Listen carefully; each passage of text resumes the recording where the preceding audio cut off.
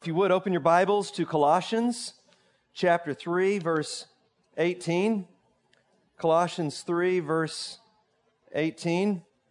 We are finishing the series on Paul's letter to the Colossians today that we've entitled More of Jesus. So, excited to share this message. If you would, stand up for the reading of the Word of God. And we just want to honor the Lord as we listen to the Word of God today. And as I finish, I will say, this is the Word of God. And you say, thanks be to God. Okay? All right. Wives, submit to your husbands. Actually, I want to go back. I'm not going to say all right. I was entering us into that, and it sounded weird. So, sorry. Wives, submit to your husbands as is fitting in the Lord. Husbands, love your wives and do not be harsh with them. Children, obey your parents in everything, for this pleases the Lord. Fathers, do not embitter your children, or they will become discouraged. Slaves, obey your earthly masters in everything, not only when their eye is on you and to win their favor, but with sincerity of heart and reverence for the Lord. Whatever you do, work at it with all your heart, as working for the Lord, not for men, since you know that you will receive an inheritance from the Lord as a reward. It is the Lord Christ you are serving. Anyone who does wrong will be repaid for his wrong, and there is no favoritism. Masters, provide your slaves with what is right and fair, because you know that you also have a master in heaven. Devote yourselves to prayer and be watchful and thankful. And pray for us, too, that God may open a door for our message so that we may proclaim the mystery of Christ, for which I am in chains. Pray that I may proclaim it clearly as I should. Be wise in the way you act toward outsiders. Make the most of every opportunity. Let your conversation always be full of grace, seasoned with salt, so that you may know how to answer everyone. Tychicus will tell you all the news about me. He's a dear brother, faithful minister, and fellow servant in the Lord. I'm sending him to you for the express purpose that you may know about our circumstances and that he may encourage your hearts. He is coming with Onesimus, our faithful and dear brother, who is one of you. They will tell you everything that is happening here. My fellow prisoner Aristarchus sends you his greetings, as does Mark, the cousin of Barnabas. You have received instruction about him. If he comes to you, welcome him. Jesus, who is also called Justus, also sends greetings. These are the only Jews among my fellow workers for the kingdom of God, and they have proved a comfort to me. Epaphras, who is one of you and a servant of Christ Jesus, sends greetings. He is always wrestling in prayer for you, that you may stand firm in the will of God, mature and fully assured. I vouch for him that he is working hard for you and for those at Laodicea and at Hierapolis. Our dear friend Luke, the doctor, and Demas send greetings. Give my greetings to the brothers at Laodicea and to Nympha and the church that meets in the church in her house. After this letter has been read to you, see to it that you also read it in the church of the Laodiceans, and that you in turn read the letter from Laodicea. Tell Archippus, see to it that you complete the work that you have received in the Lord. I, Paul, write this greeting in my own hand. Remember my chains. Grace be with you. This is the word of the Lord. Thanks be to God. All right, have a seat. That was testing my ability to read that much out loud at one stroke or something. All right. Well, we're bringing the series to a conclusion, and we've been talking about more of Jesus, and that's the way we, have talked about Colossians. It's like Paul's lifting up Jesus, and he's saying, Jesus is high and lifted up. He's awesome. He's worthy of praise. He's over all competing allegiances. He's over all competing philosophies. And as you follow this, he starts off with a prayer, starts working his way through this thing, says we've been reconciled in him, and we've been made right in him, forgiven in him. He wants us to know that Christ is in us, the hope of glory, and that this is how the world is getting changed in our union with Jesus Christ. And so we want to proclaim him, the one in whom are hidden all the treasures of wisdom and knowledge. We want to be rooted and established in him. We want to grow up and mature in him. We don't want to be sucked away and pulled away by philosophies and religious stuff. And so he goes on. What we talked about last week is to put off the old and to put on the new. when Christ is our life, this is the way we live. We put off the old and we live in the new life. And it affects the way we relate to each other, the way we do our relationships and life together. We turn toward one another. We don't gossip about one another. We live life together in a way that is what this vision of the church that Paul's promoting here. Last week was kind of a message on ethics, really. Like there's things you don't do and there's things you do because of who we are in Christ. And this week, it's kind of taken that to the next level. And really, a lot of Paul's letters are like that. He gives some doctrinal, some vision of Jesus at the front end. And then in the back end, he's saying, okay, now this is the way you live. This is how you do this. And that's what we're going to be talking about today, the how you do this part. And he's talked about the house. He's talked about when we go to share. He's talked about the importance of prayer. He's talked about the importance of living this thing out with people. All of that is how this happens. So let's roll the clock back, way back, about 30 years ago. And so Kim and I we hadn't been married very long, 30 years ago at this point in time, exactly in the fall. Got married in the spring. And so a lot of wonderful things are happening. I'm getting turned on for the Lord and just starting to follow Jesus and really wanting my heart and everything, all that I'm about to be about Jesus. But it's a journey. I remember sitting in our house in Denton, and I was reading James, and it says, faith without works is dead. And it's like, suddenly it just clicked for me. I've got to go from just thinking stuff to I want to actually live this life out. I want to live a life of following Jesus. Well, that brought about some challenge in my own life. My own journey it meant some changes. But then as I started trying to do that with my wife, trying to lead spiritually, it was, I think she wanted to be led, but she didn't know. This was a new side of Jamie about spiritual things, and yet it's happening right in our home. This is our story of how it got lived out. I mean, it was difficult at first. Hey, all of a sudden I want to go to church. And then I want to pray. That was a new one when I said, hey, let's pray together. And you guys are like, oh, I pray with my husband all the time. We always pray. It's never hard. It's like it's a major point of spiritual warfare is what happens in your home, right? And so just learning to pray, learning to cross that awkward, and I'm initiating, but I don't know how to do it because I haven't done it before. And yet that's all part of this journey that Paul's talking about, how we do this. How do you live this life out? And it starts in the home.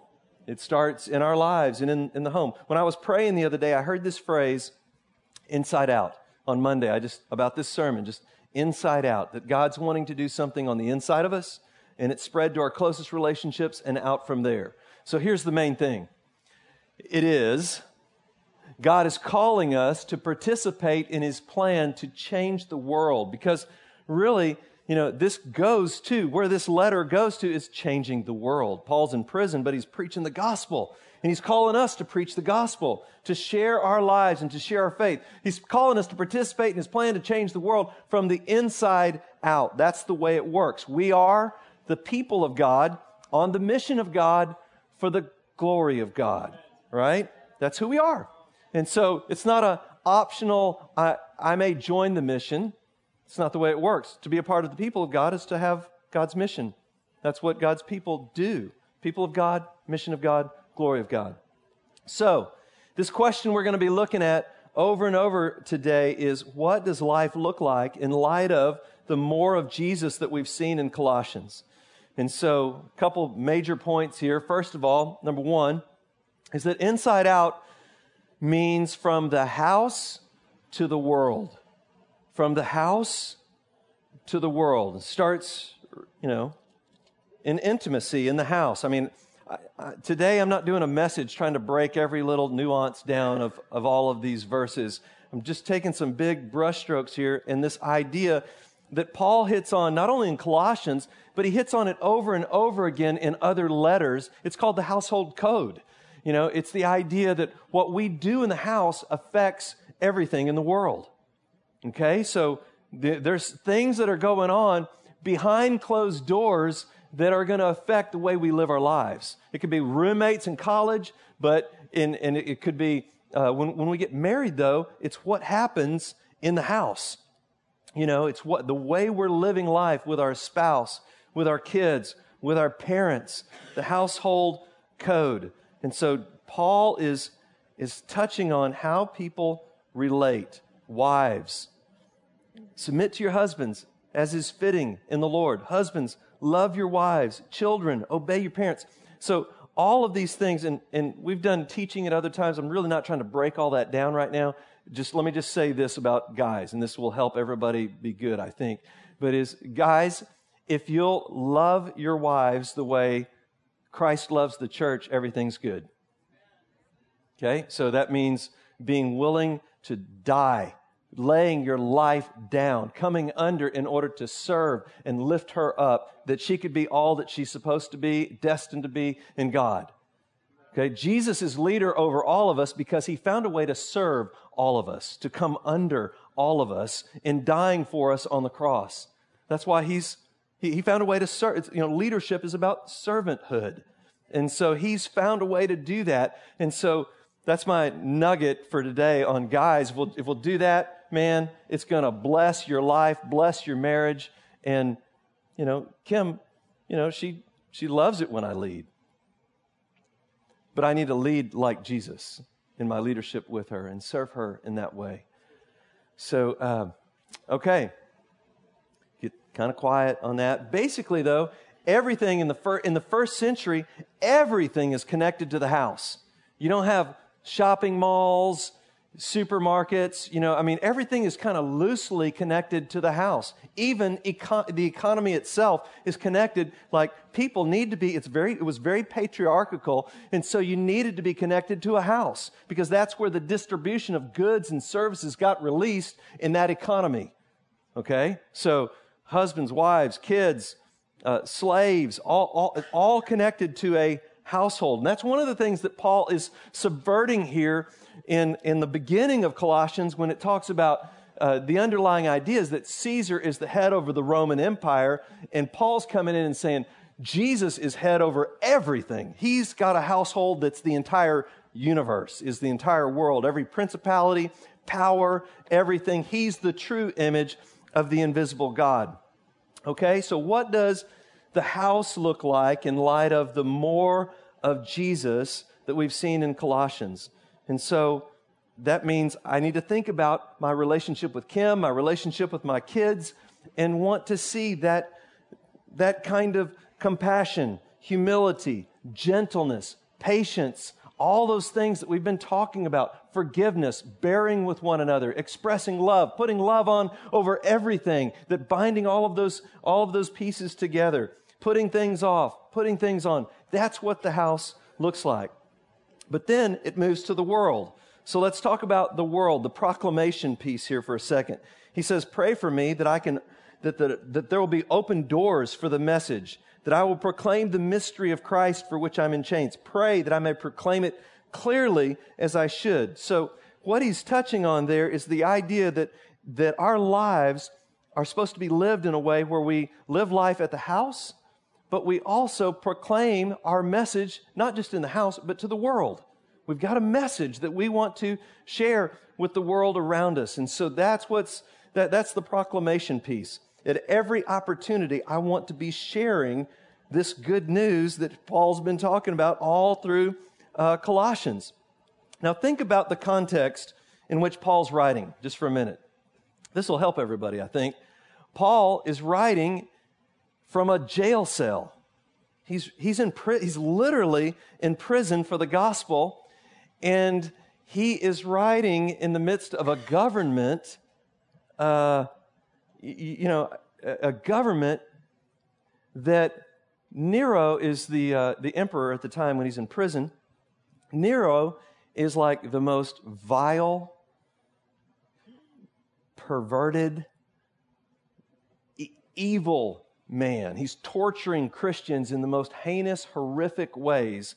And that's the government at the time. And I think a lot of times we think, when it comes to sharing, if we could just get the right policies in place or something, if we can get government kind of tweaked, it's going to help us, and it might help some, but you know what? No matter what happens down through the years, no matter who's elected and all those different kind of things, if you want to live a godly life in Christ Jesus, you will be persecuted. That's a promise. 2 Timothy 4:12. We will be persecuted when we stand up and make a stand in the midst of darkness. And so that's, and it's interesting to me that Paul, we think, wow, if we could just get these things changed and, then I'd be able to witness, then I'd be able to share and be bold in my faith. And Paul's writing in the midst of a government. You'd think that this would be an opportunity to say some things. Nero's killing Christians. That's pretty impressive compared to what we're going through right now. And maybe some of you are going through more than others. And if you want to share the gospel, you will be persecuted. It may not look like you being in prison right now, but you will be persecuted. And everybody's like, well, that's just the truth. It's the way it's so moving from the house to the world involves, I've got to lay things out there. Sharing Jesus means I'm going to go through some hard times sometimes. Walking the journey out means, if I wasn't in Christ, there would be some things that I wouldn't choose to do along the way that have been a part of my life. Sufferings for Jesus. I wouldn't choose those things, and I wouldn't choose them for any of you. And yet God will use all of those things. He promises to in good ways. He makes good out of very difficult situations sometimes, right? So what does proclamation look like when this more of Jesus is what's in our heart that we've been talking about here? What does proclamation look like in the face of trials? What does proclamation of Jesus and the mystery of Christ look like in the face of opposition? What does proclamation and proclaiming the mystery of Christ look like when things aren't easy? When it didn't just kind of flow in my day. What does it look like? Those are hard things, right? And here's the connection I want us to see between the house and proclamation.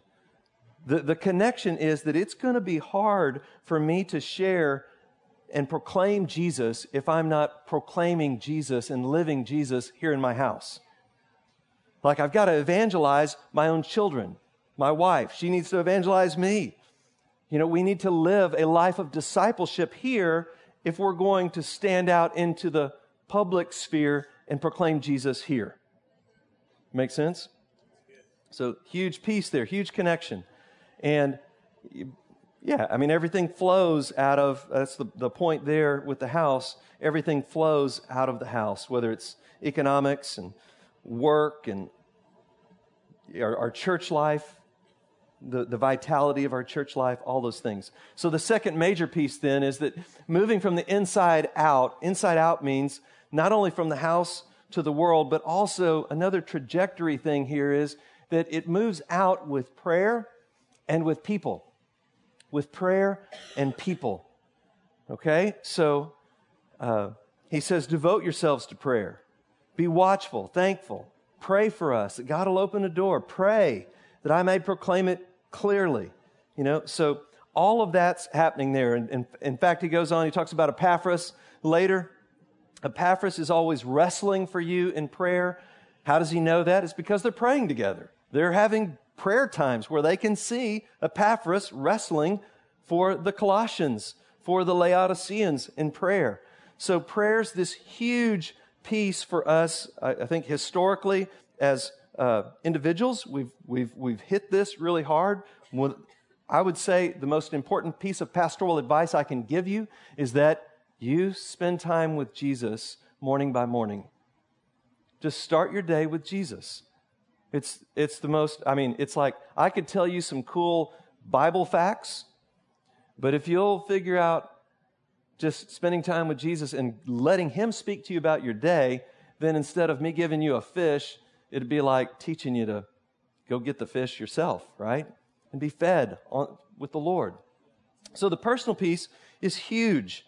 But then there's the corporate piece, and down through the years, we've had, some wonderful seasons of prayer where it was corporate. And there's a lot of corporate prayer going on right now. But one of the things we're sensing is a rising in the water level of desire for corporate prayer. And, Leonard Ravenhill said, whenever God is about to do something, he sets his people to prayer. He calls his people to pray together. And there's just something powerful. I mean, God could have already done everything, but he says, I want you praying. I want you binding things, loosing things. I want you to use the keys of the kingdom and open things up and lock things up and do that. So it's a mystery to me, but it's powerful. And he's calling us to prayer. One of the things that we were at some leadership meetings this past week for Antioch. We had the international and U.S. leaders together, and one of the things we were talking about is just there too is another context where we're saying the corporate prayer needs to rise. There needs to be more corporate prayer happening, and it's kind of like got any NFL fans here? And so is it kind of getting warm in here? It's too warm. Can we? Yeah, just. It's on me, I know, but y'all help me. So NFL. So deep snap comes, the punter he punts. And every now and then, the idea is that the punt coverage team goes down and they're around the guy and they get him tackled pretty quick, right? But every now and then, the punter catches some, freak punt and it goes like 70 yards or, just keeps going, and the return guy's having to go back, and he catches it, and when he'll catch it and be like, people are 30 yards down there still. They're a long way from him. And when he gets a running start at people that are running at him, do you know how hard it is if somebody cuts and you're running full speed at him yourself to make a move? A lot of times there's huge runbacks when the teams outpunt the coverage. And I thought, that's a great picture of what we're talking about with corporate prayer. You can outpunt the coverage, and there's things that we need to be covering in prayer that no matter what it is, we've got all kinds of vision and stuff we're wanting to do, but we need to be covering the stuff in prayer. And there's two realities in prayer. One reality is when you get a hold of it in the place of prayer, and the second reality is when it happens. In the early days of praying for a building, we'd been 16 years mobile, and we had set up guys, 4 teams. They were called Special Forces. They wore camouflage shirts, 4 teams, Alpha, Bravo, Charlie, and Delta, and we fed them every Sunday morning. They had community. They loved it. But after 16 years, they're going, please, can we find a place to land, and we'll double our tithe and all this stuff they were talking about. It was funny.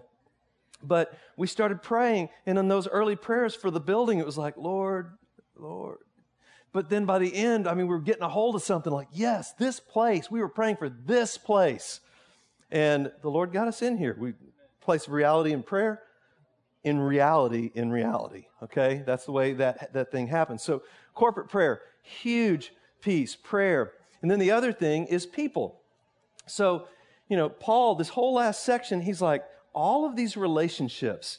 And so when you're moving forward, when you're moving from the inside out, not only is it from the house to the world, but it's also with prayer and with people. It's relationships. All the cool relationships down through the years that we get to walk with, experience, live life with, and there's seasons, and somebody turns a chapter and does something different. I know that happens, but man, these are wonderful, a wonderful picture of relationships.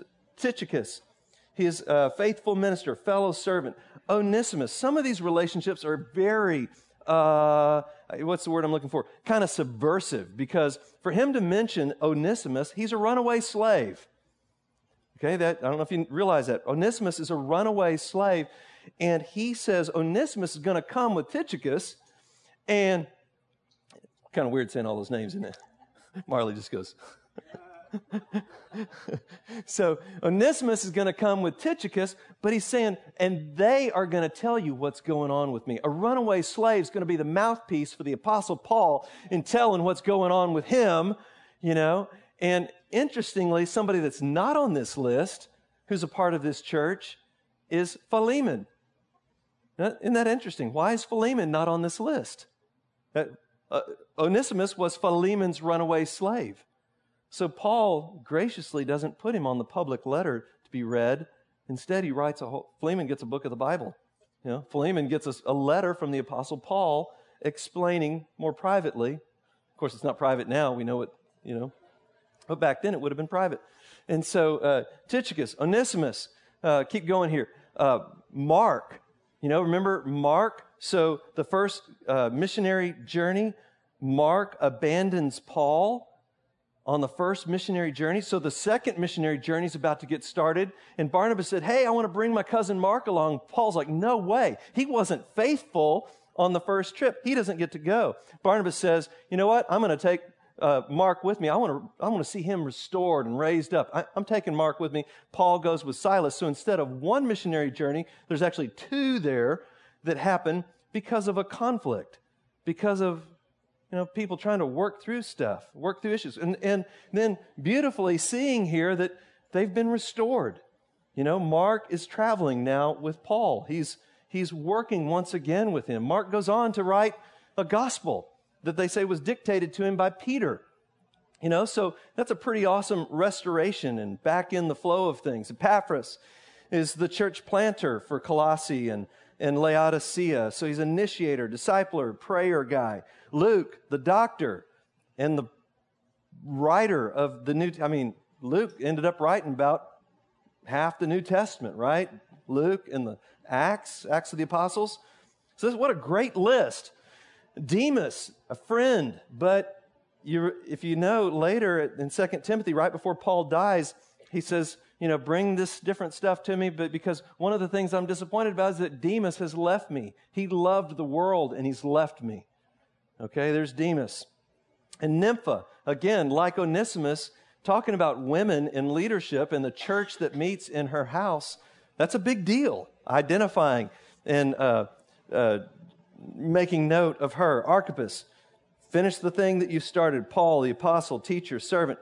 So all of this is what do relationships look like in our lives when the more of Jesus that we've seen in Colossians is happening?